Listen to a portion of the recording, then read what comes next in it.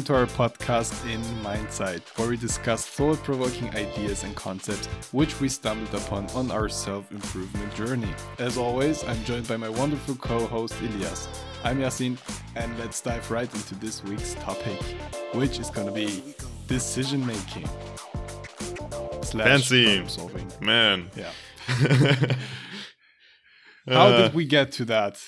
I feel like lately we kind of, every time we end an episode, we just kind of take an idea from that episode and make another episode out of that.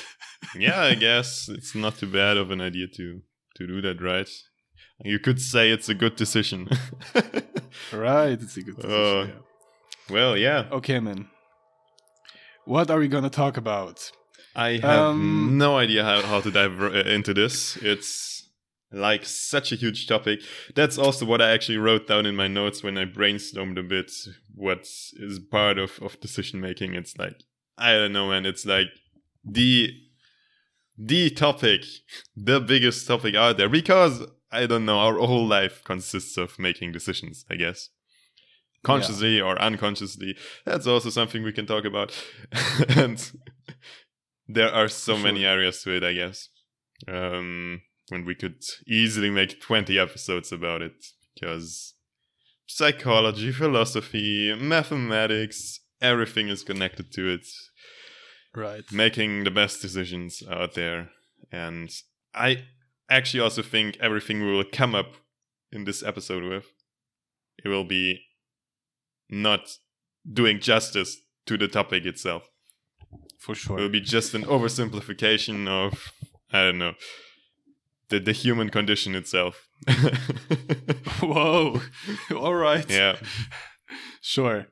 Yeah, but that's true. I suggest let's just start with personal stuff. I think that's the easiest way to get into the topic.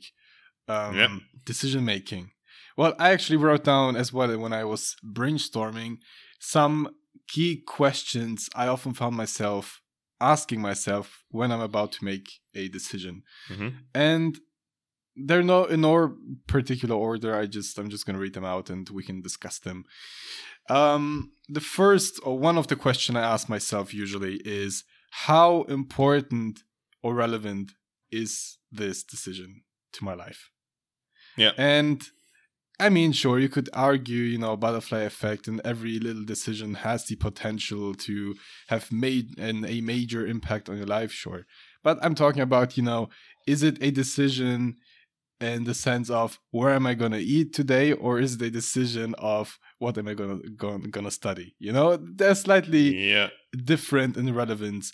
And when it comes to things like, what am I going to eat, or little stuff like that really is insignificant or not as significant as other decisions, I tend to not waste my time thinking too much about them, because at the end of the day, they don't really matter. And mostly, not all of them, but mostly they're just a waste of energy if you spend too much time on them.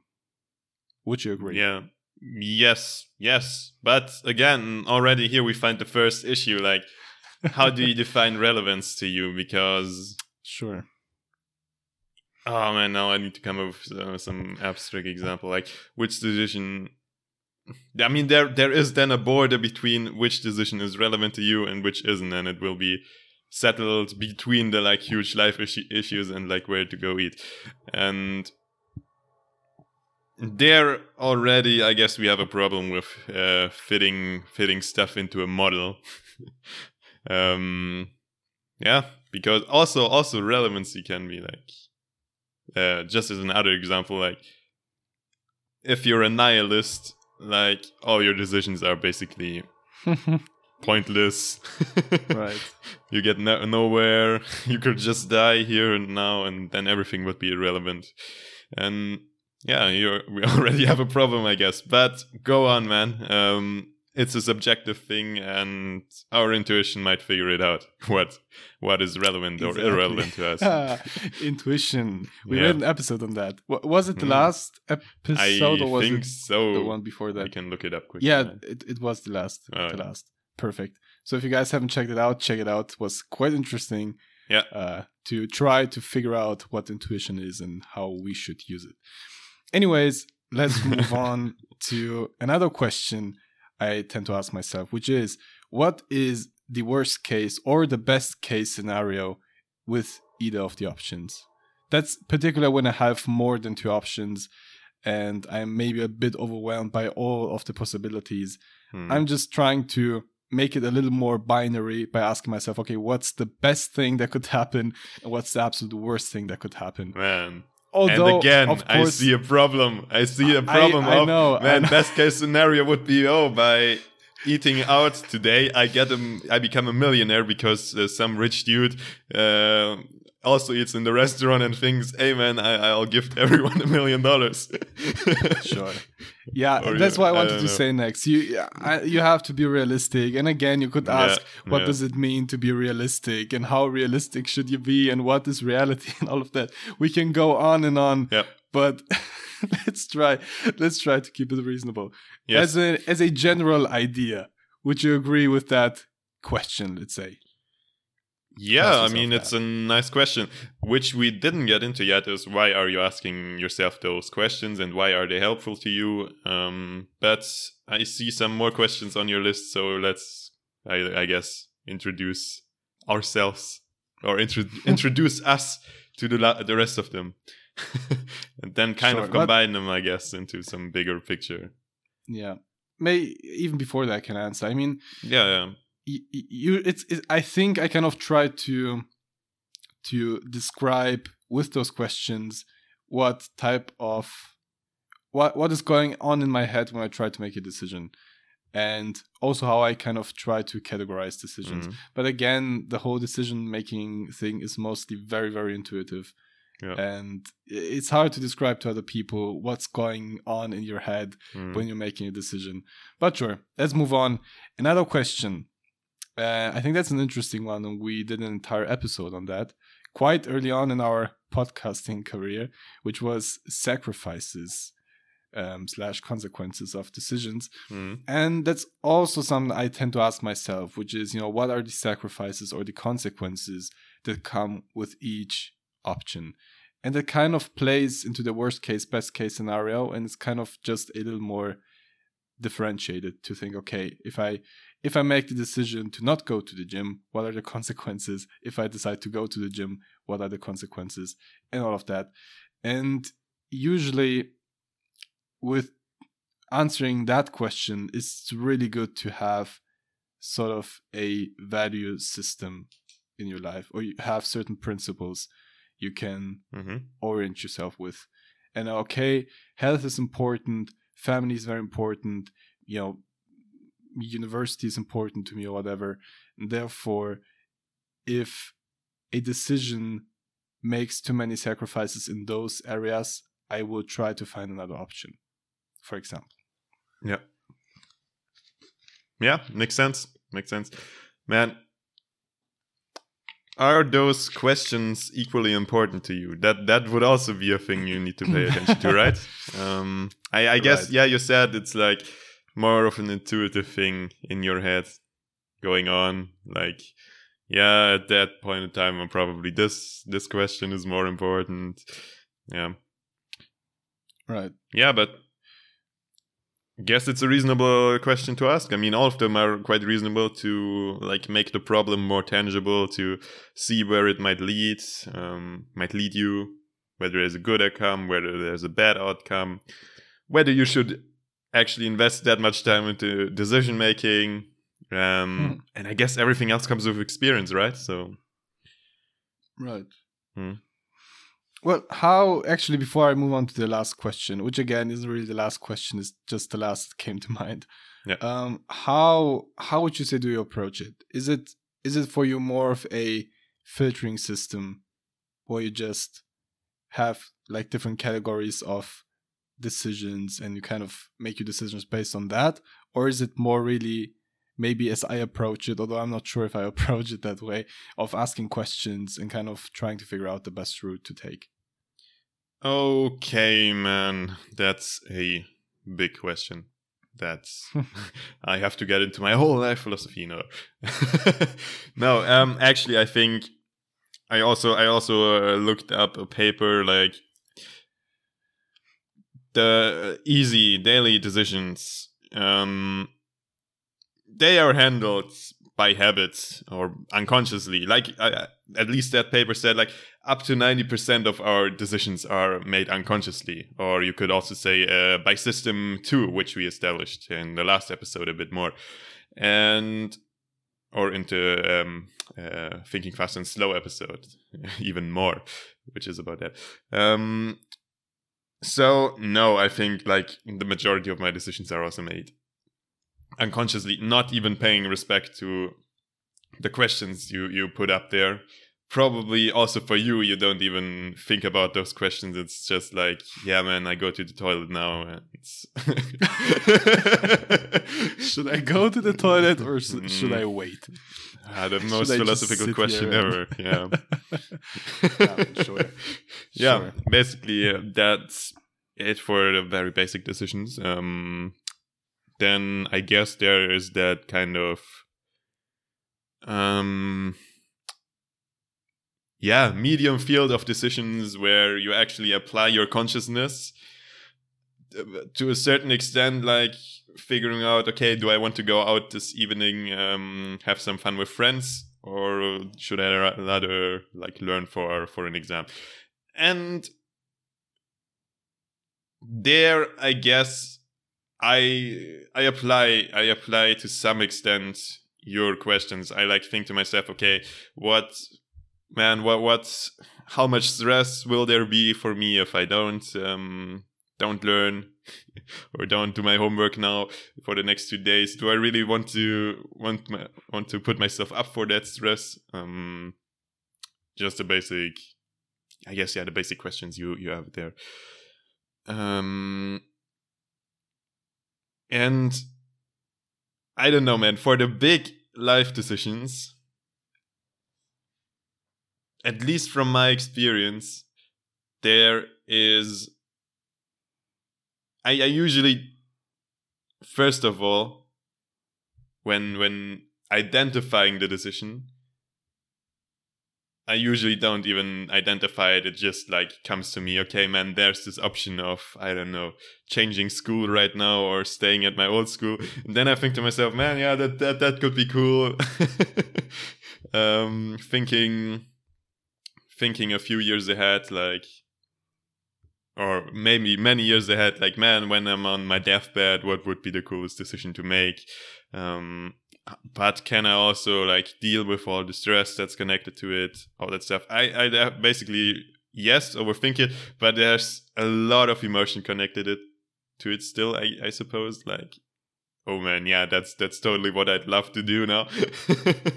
Right. So less rational than I guess you'd think you'd be, right? I suppose I don't really have a nailed down decision-making process with solid things I go through, like mainly intuition. And the one thing that I learned that I guess basically will also be the end result of our little discussion here today, of our little podcast recording, is there is no framework that fits decision-making. Whatever book will tell you that is a productivity guru fake thing. The only thing that comes close to it that can deal with a huge variety of decisions and usually gives you the best decisions, but obviously there are exceptions to that rule, is principle-centered decision-making, which you already tackled, which you already mentioned. Why is that, I guess? Or let me get first of all into what that principle-centered decision-making is a bit more, if you're okay with that. Sure. I suppose you first like reflect a lot about yourself, and that whole process, I leave that out right now, and you come up with certain principles that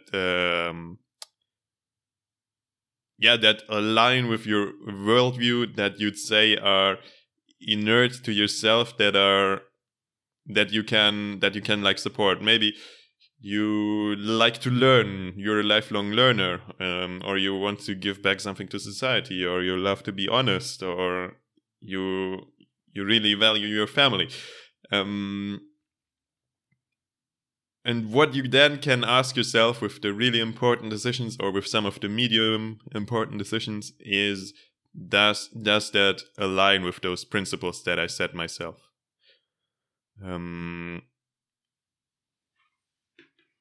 Yeah, and usually, even if you take the wrong decision, then you can say, man, those decisions. Man, I say the word decision so often. Yeah, I took it because it aligned with my principles. So in theory, I did nothing wrong. The only thing that I can now do is, okay, I took the wrong decision. Maybe I need to overwork my principle model a bit more. Maybe something was not covered yet. That's, I guess, the most solid approach to things. But, however, you need to be very reflected and figure out your principles and update them regularly, which is, I guess, the hugest downside. But you can also see it as an upside, like getting into like training your perception and your mindfulness and stuff. That was a long monologue. I guess that's how I view the decision-making process for myself. Very intuitive, very not technique or template centered. You have to think about this and this and this. No, that's probably not it at all. That's not it for most of us. However, with recurring decisions or weekly decisions or very important decisions, I tend to think about it whether it aligns with my principles. Yeah. Right. Okay. Whew. Yeah.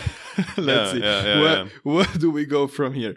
Nah, man. I enjoyed the episode, right? So see you again next week. Nah, man. Well, I agree. I think for the vast majority of people, it's very, very intuitive, and it's very hard to describe what is actually going on in our heads. And I think it's, there's actually no point in trying to describe it, as long as you're aware that there kind of is a certain process and that principles play a very important role in that, and that those principles should be revisited quite often, and you shouldn't like just blindly follow them because you set them when you were 10 and you just keep them that way. Probably isn't the best way to go about decision making.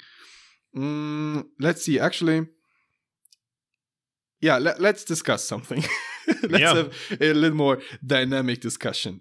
For me, it's always, not always, with bigger decisions, it's very important for me to have backup plans and to have backup decisions and backup routes or whatever.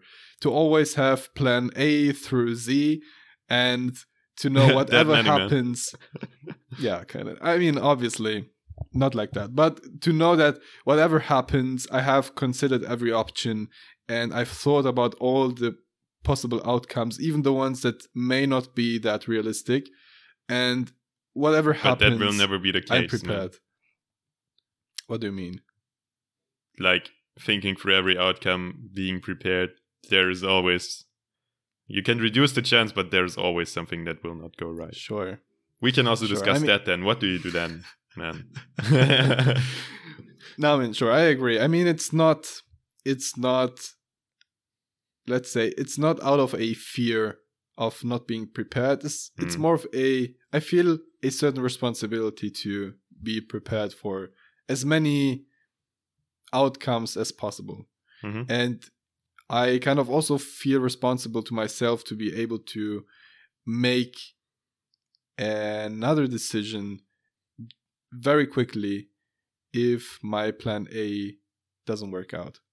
I think what I do is I prepare multiple options and kind of think about them. Again, it's very intuitive. I don't spend time planning plan B through Z. It's just something very intuitive. And I just think, okay, if that doesn't work out, because honestly, most of the time, plan A doesn't work out because we tend to fall into this trap of wishful thinking and kind of hope for certain things to happen that, may not be very realistic. And therefore, I kind of try to remind myself to always be prepared that stuff is probably going to go wrong or not exactly as I imagined it in the beginning. And it also helps me, when shit hits the fan, which it probably will, then I don't waste as much time redeciding what to do because I've already prepared a certain framework for that possibility. Man, what really resonated there with me, what you just said, or like what really sprang to my mind is, should we make the plan that we wish for most our plan A? Because it will be less likely, right?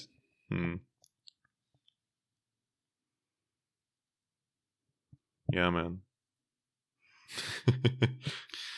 I don't know. I think it's kind of important to approach things with a certain degree of realistic optimism, let's say.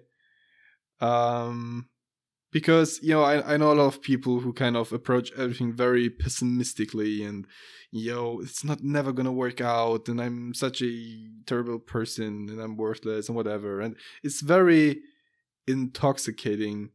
It's intoxicating their decision making.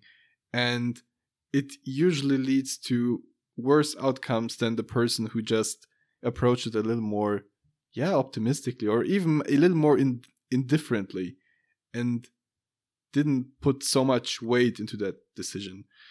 And I think it's completely normal to want to have a certain outcome and to plan accordingly.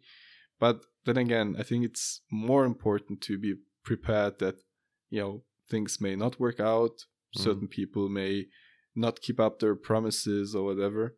And to just be, prepared for that. Yeah, man. I think it's dangerous to put everything on one card. Like, that's basically it. It's dangerous to put everything on one card. I think the example that springs to my mind is like rooting for a certain university do you want to study at, as an example, like, oh man, Harvard, so cool. Right. You shouldn't put everything on one card, like getting accepted there. You should have plan Bs and man, I wish I could say something philosophically about it, but it's actually everything is very basic because all of us have to deal with decisions every day, like on a daily basis, and everybody knows that those dilemmas and those dramas and everything that plays out. So I just putting stuff in front of my mind again is kind of a very resonating thought process here, in the sense of we take things, so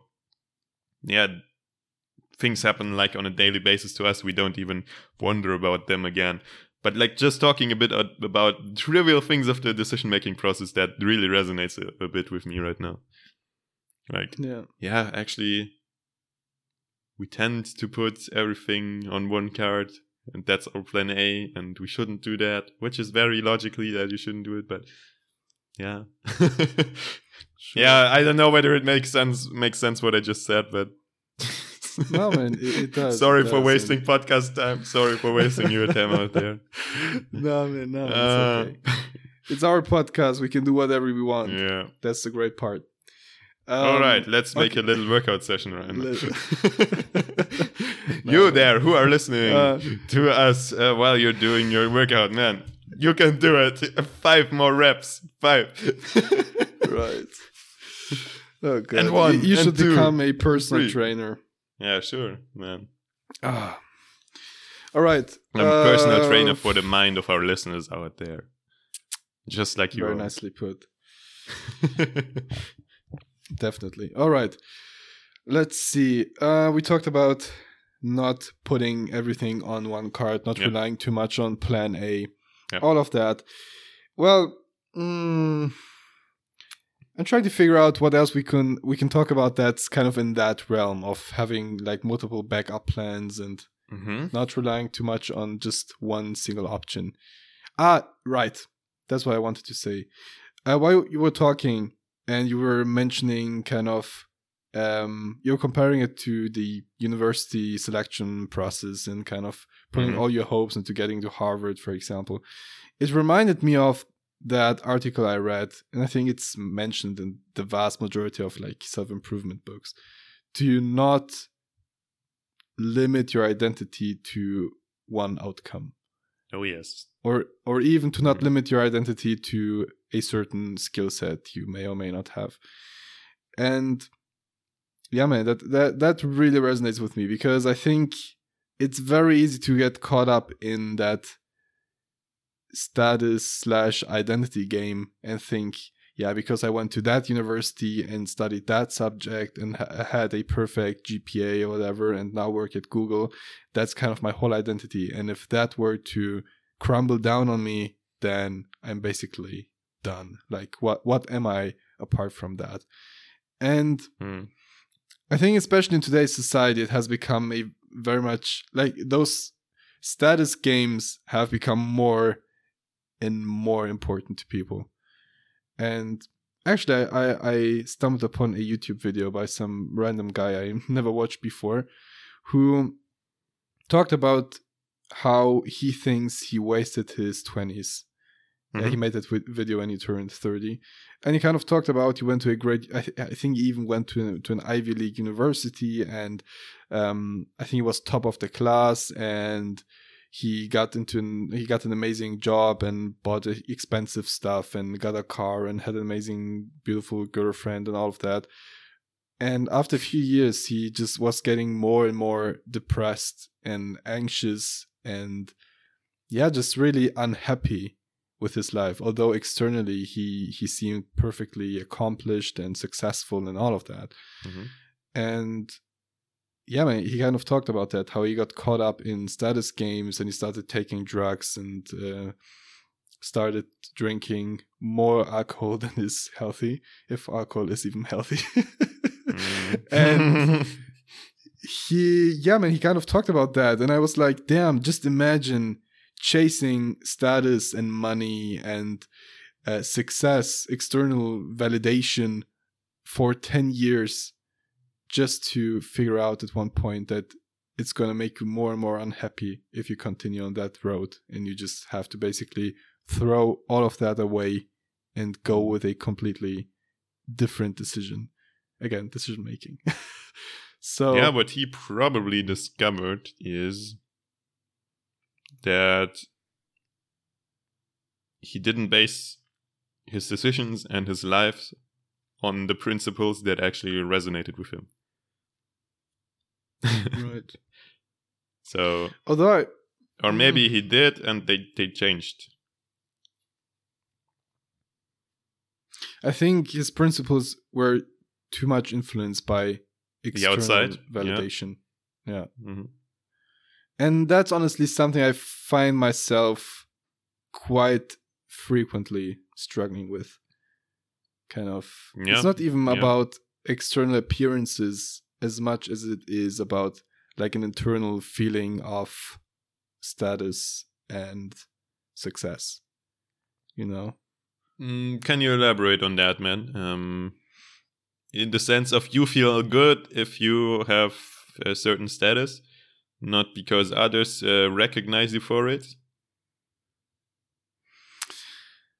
Yes and no. I like to think that I don't care all that much what other people think, although, you know, I'm not sure how true that is. But when it comes to like status games and feeling like I'm in some way maybe superior to other people, whatever, it's kind of this weird thing of, on one hand, I really don't care how other people perceive me and what they think of me, because they have no idea who I am. But you're And proud of yourself for being better than them. Kind of, yeah. I mean that as well. To put it but harshly, on the other hand, but on the other hand, I'm like, I only care how I view myself and like how quote unquote successful I consider myself to be. Mm-hmm. But at the same time, I also notice that at the end of the day, I kind of also care about people perceiving me in a similar way as I may be perceiving myself. And yeah, I mean, I like to say I don't care what people think, but is that really true? I don't know, man. I struggle with that quite a lot. Like your last point, sorry. Can you quickly summarize that again? My last point being like you don't care about I'll try to do it. You don't care about what others think of you, or you tend to think that of yourself. Right. But for yourself, you can you complete that sentence? Yeah, it's quite difficult to explain. It's a very weird, ambiguous thing.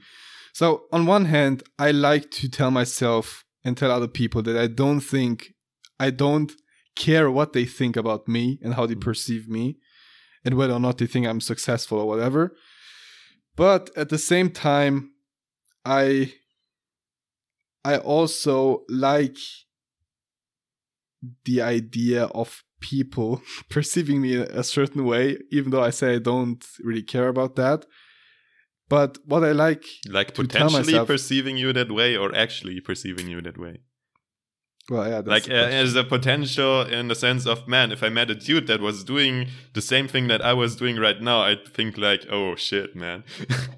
Yeah, kind of. And kind not of actually like wanting the appreciation of others in a real, like in the manner that somebody approached you and did that, which would also be cool and an ego boost, obviously, right. But just the potential that thing potentially happening to you. Right. Is kind of like feeling? that? Yes. Mm-hmm. Yes, kind of like that. But also I like to tell myself that I only care how, the people close to me perceive me, or not even that much how they perceive me, but more how I perceive myself, and whether or not I actually do things I'm passionate about and do things that I actually enjoy and not just do for the status of it. And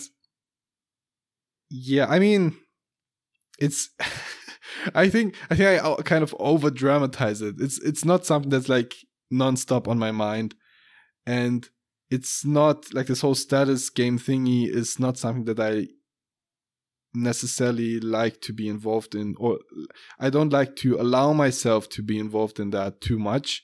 Mm-hmm. But I often find myself involved in it, even though I don't really want to. Yeah. So, do you relate to all of that? Or am I just weird? Man, I can so relate to that. Yeah, no, actually. Right. I think it's the same for me. It probably is for everyone out there. Okay, some might actually also want to show off and be like cheered on by the crowds, people tripping over because your musical performance is so Michael Jackson-y.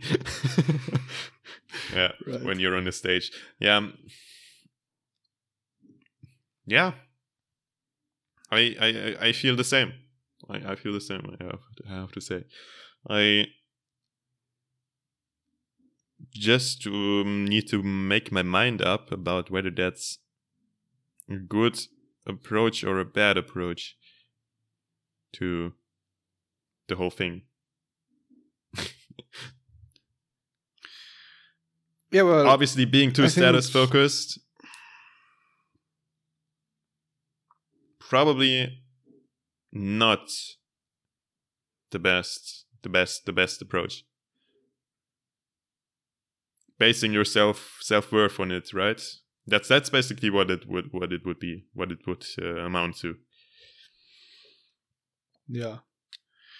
I think the kind of straightforward answer to that is there needs to be a balance between you just pursuing things because they genuinely make you happy or content or whatever, but also being kind of wary about your status. And I don't mean that in a like I'm superior, you inferior way. I mean that I think being a functioning member of society requires some degree of being aware of the status games and being aware that the perception other people have of you and whether or not they think you're competent, whether or not they think you can take care of yourself and your family, all of that is kind of important in many cases. I mean, you can be the most intelligent computer scientist in the world, but if it doesn't help you if you're a shut-in. Right. If you don't care about people, if you don't give a shit about business, if you don't care about actually helping people with your skills, then it's going to be very hard for you to do anything major because you need other people to help you along the journey.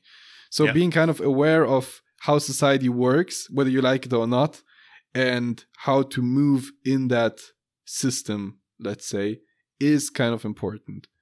But defining your self-worth based on what other people think of you and based on whether or not they perceive you as being successful or competent, although again, competence may be important. But let's say you care too much about being perceived as successful and you base your whole identity and self-worth on that, that's going to be problematic. It makes you very vulnerable. So to sum up your point, yes, we have to focus on status and self-worth because it's part of the game of society, and you will probably not be able to overthrow that. Yes, there are some certain unhealthy aspects to it, but you need to have a basic understanding of the game and how to play it, and actually have to play it to a certain extent. But on the other hand, basing it, going into the other extremes direction, you should refrain from putting everything on one card, on the status card, on the recognition card. Right. Man, I have several thoughts on that. Okay. First of all, I'd like to translate a quote from Marcus Aurelius to you, which I just pulled up, which reminded me of the thing. Give me a second because it's in German and I need to put it into English.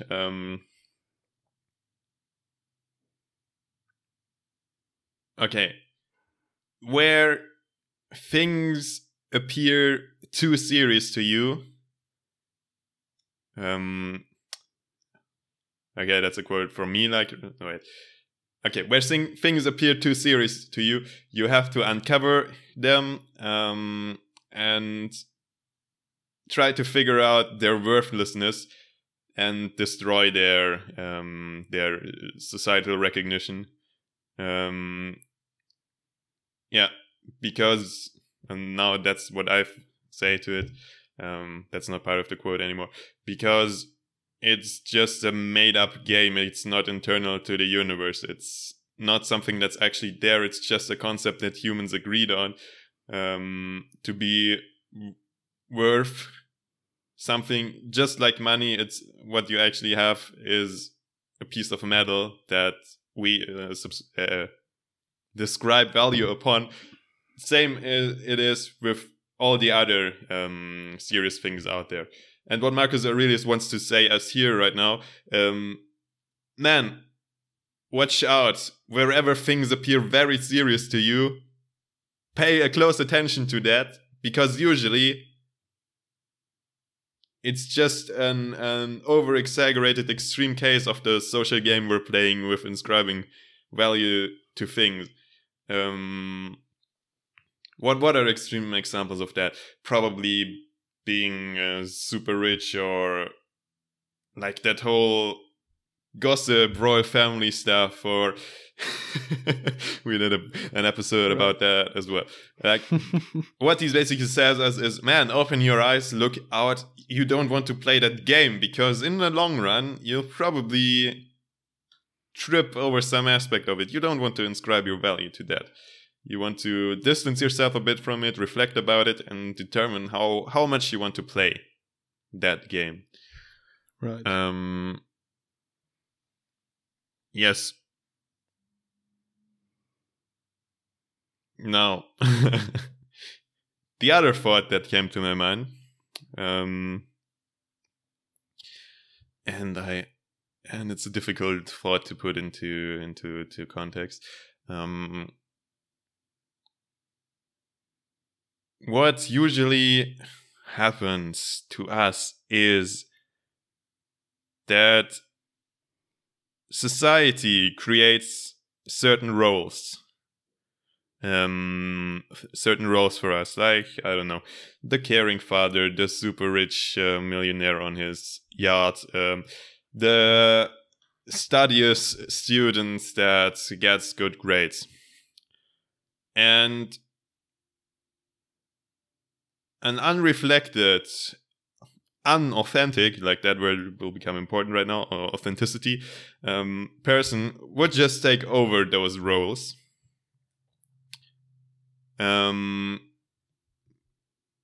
As certain options that are out there, and not think about their personal values, or actually make their personal values the values of that role that society wants you to have.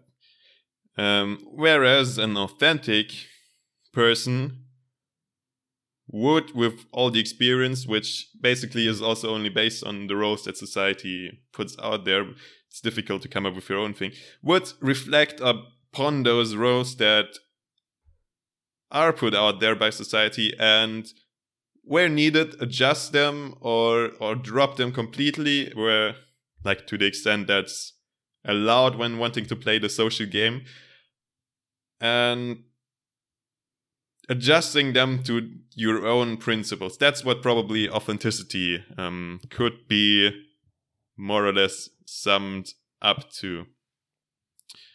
Playing the game to your own rules, maybe, to put it into a simpler Right. term. Those were my thoughts that came to mind. So to bring that back to decision making, or to basing your decisions on serious things, as Marcus Aurelius would say, reflect about that, compare it to your principles, and open your eyes to all those stupid societal games out there that are played, and only take and only adapt things that you feel you can identify with, and that will make you an authentic person. If that is if that was understandable, man. Sure. It was a very long point. Yeah. But quite interesting how you kind of got it connected back to decision making. So yeah, I derailed quite a bit there. But you saved it. You saved the thought. Okay. I wanted to say many things. Yes. But kind of got lost in the argument. So yeah, you need to write things down. First off, the Marcus Aurelius quote. Yeah, I think basically what he refers to one part is the authenticity part, but also just finding the balance between moving successfully through society, being a good member of society, whatever that means, but also being aware of the status games, being aware of kind of the toxic societal patterns, and not just going through that system without reflecting and without making sure that you're actually being authentic and you're not kind of losing yourself in the process. Which, and now I'm derailing, which kind of reminds me of how I felt after A-levels. And I've mentioned that a lot on the podcast. Whereas after A-levels, I very much felt like I adapted so much to the school system to move in there successfully and to come out somewhat successfully. So much so that I ended up kind of, in a way, losing myself. However over-dramatized that may sound. Yeah. And I realized that, I was taking the game too seriously in certain cases. And I wasn't maybe also courageous enough in a way to be authentic or to kind of adapt the rules to me rather than me adapting to the rules, And obviously in the gap year, that kind of whole perspective changed and I started to understand what was probably going on there and why I did what I did and why I felt how I felt. And obviously now my strategy is quite a bit different when it comes to approaching university and life in general. And it has been much better since. But it's very hard because if you're used to seeking success in a certain system and you're used to adapting to the rules so much that you don't really care about being authentic, it's going to be very hard in the beginning to force yourself to just be yourself, even though that may come with some minor negative consequences. But in the long run, you're always going to be better off just being authentic. So yeah, that really resonated. Mm-hmm. Yeah.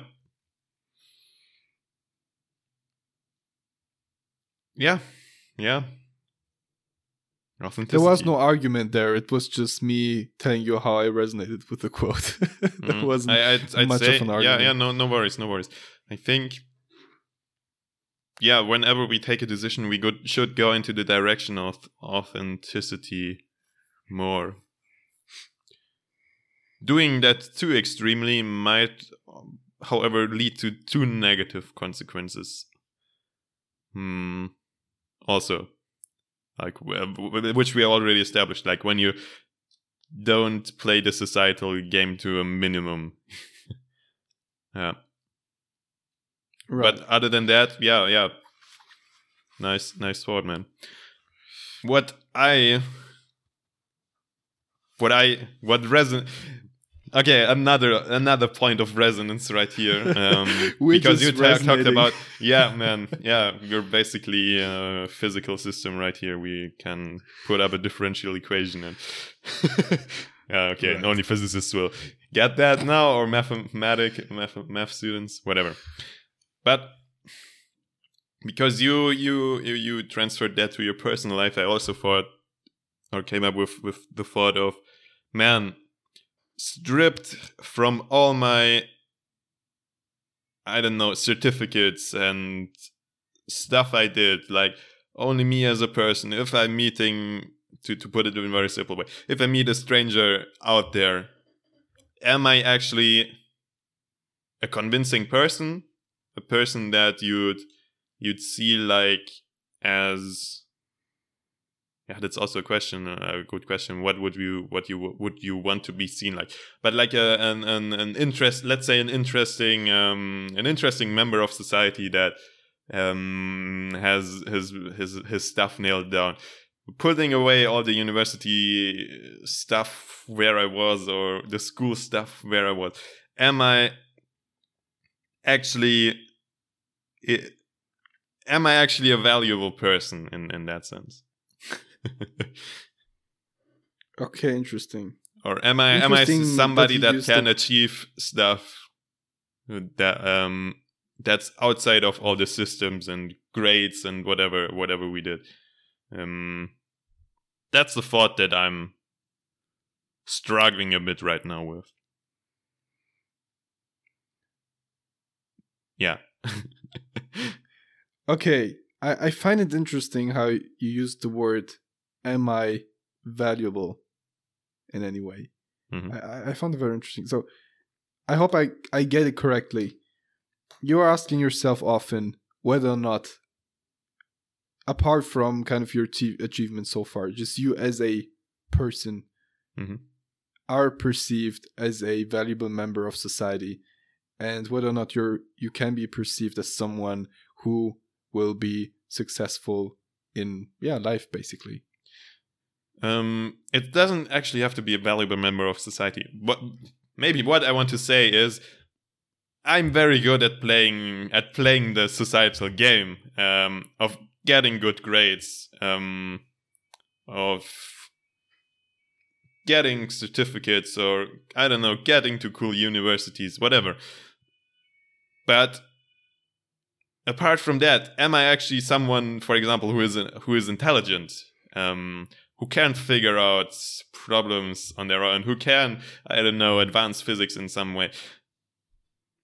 That's the question I'm asking myself. Whether I actually should be more authentic, or invest myself into, I don't know, learning some more stuff because I want to. Yeah, it's hard to put down, man. It's hard to pin down. I think you were on the right track with your summary there. Yeah. Okay. Can I actually achieve something apart from stuff that society thinks I achieve? Okay. I think I intuitively get it. It is very hard to put into words. So you are asking yourself, when I'm outside of any system, yes, let's say outside of university and of I don't know, how's it called, business consulting and all of that, because those are all systems with clear rules and clear defined success. Everyone knows what success means in those systems and how to achieve it. And you're asking yourself, if I am outside of those systems, which is impossible. Yeah, but I mean, outside of the system, let's say, let's just take life as the ultimate system.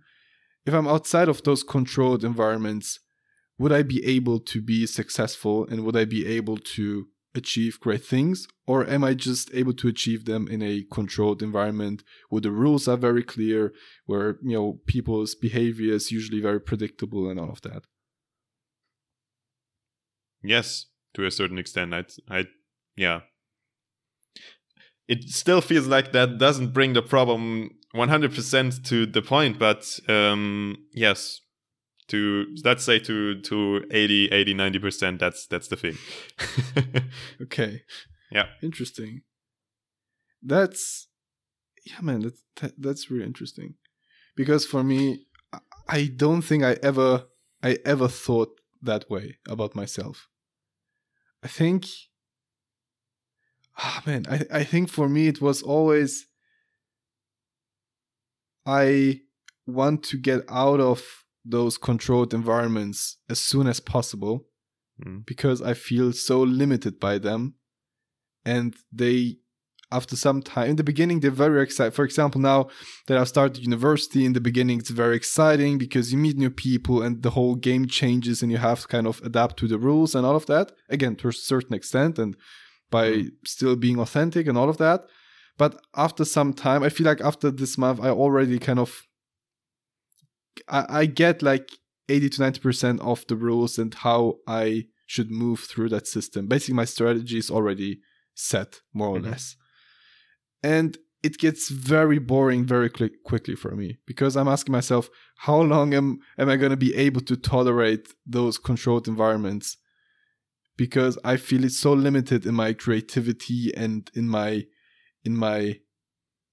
just desire to try stuff and to just do stuff on my own and the way I see fit and deal with the consequences, and not have a controlled environment constantly kind of checking in on what I'm doing and how I'm doing it and whether or not what I'm doing is right. You know, I feel very limited by those controlled environments, and I can't wait to break away from them one day at one point, because I feel like, yeah, I can move through those systems, and I do have strategies, and I kind of enjoy it because I see it as a game and as an opportunity for me to perfect my strategies. But I don't see myself stuck in controlled environments my whole life, because that's just not what fulfills me. Mm-hmm. So I think it's a little bit of a different thought process or approach to life. Yeah, man, I think hearing you talk about it, I think I can give a better concept which nails down the thing to 95% now. What I wanted to say maybe is, I guess I'm some sort of achievement hunter. Like, oh, that cool thing sounds cool. You could also put that on your CV and blah, blah. Not because I inertly only do the stuff for the CV. No, I also think it's actually cool and it aligns with my principles and I love to do it. But it's at the same time also things that society takes as serious as Marcus Aurelius would say, would inscribe value to it, like a university degree, or working voluntarily at a student consultancy, whatever. However, it often feels like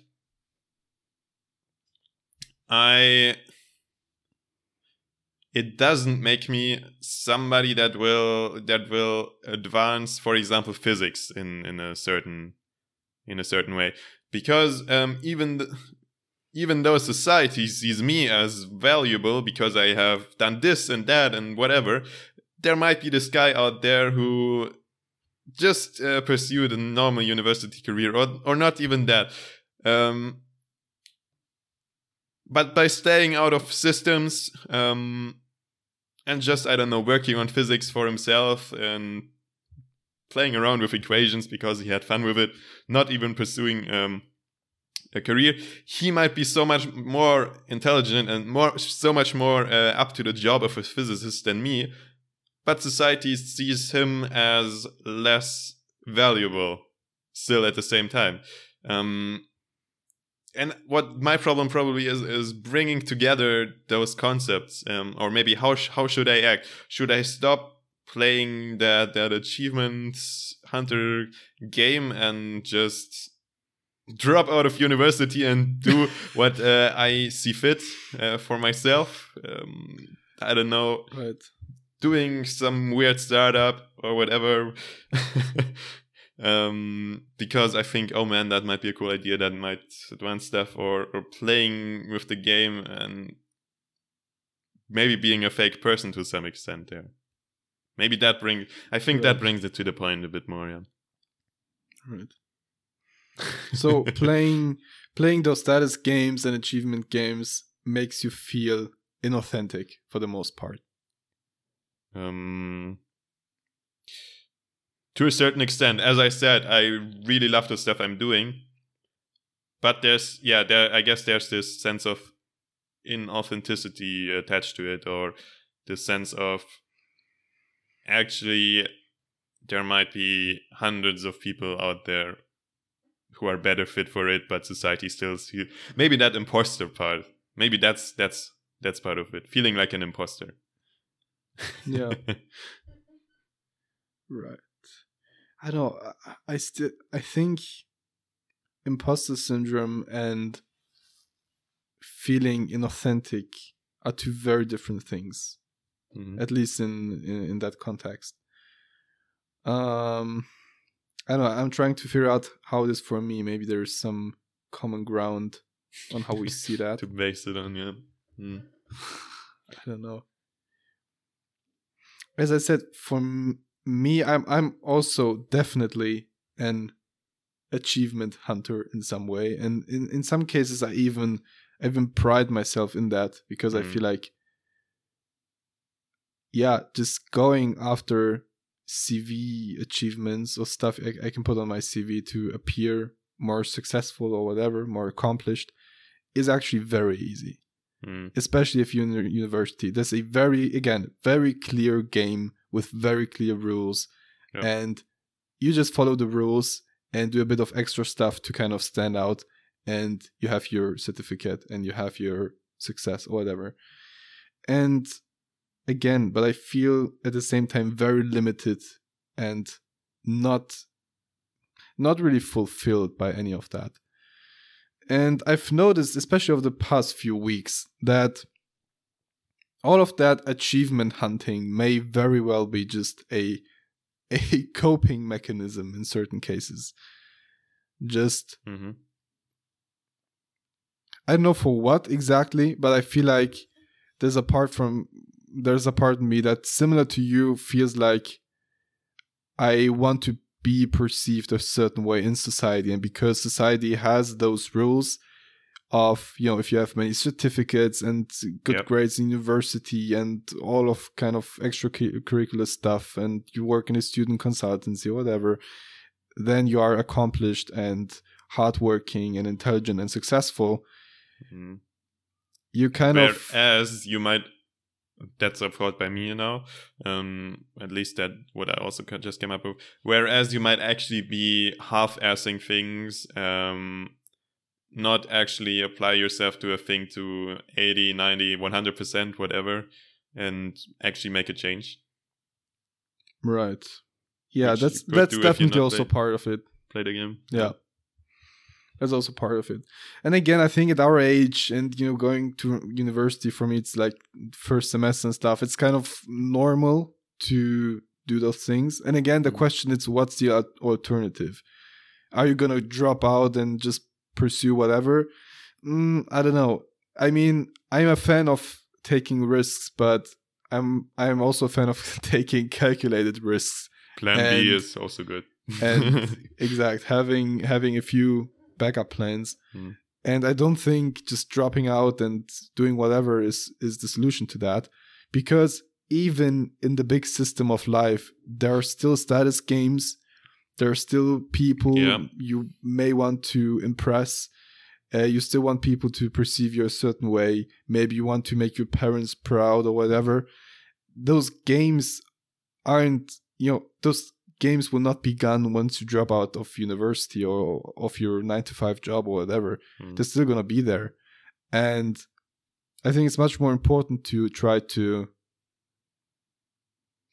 figure out how you can be the most authentic version of yourself, and at the same time not jeopardize your future and jeopardize your opportunities just so you can say I'm 100% authentic all the time. Yeah. Because if you walk around calling your professors out on their bullshit, or if you call them names and insult them, you may be very authentic, but it doesn't really get you very far. And really, what's the point? I mean, you may have a short-term gain by feeling good about yourself that you've been authentic, but everybody hates you, and nobody's going to offer you opportunities, and nobody's going to perceive you as someone who can control himself in certain situations. And again, that's kind of where it's important to be perceived a certain way and to control what you want to say and to control how you are perceived, because at the end of the day, it is kind of important.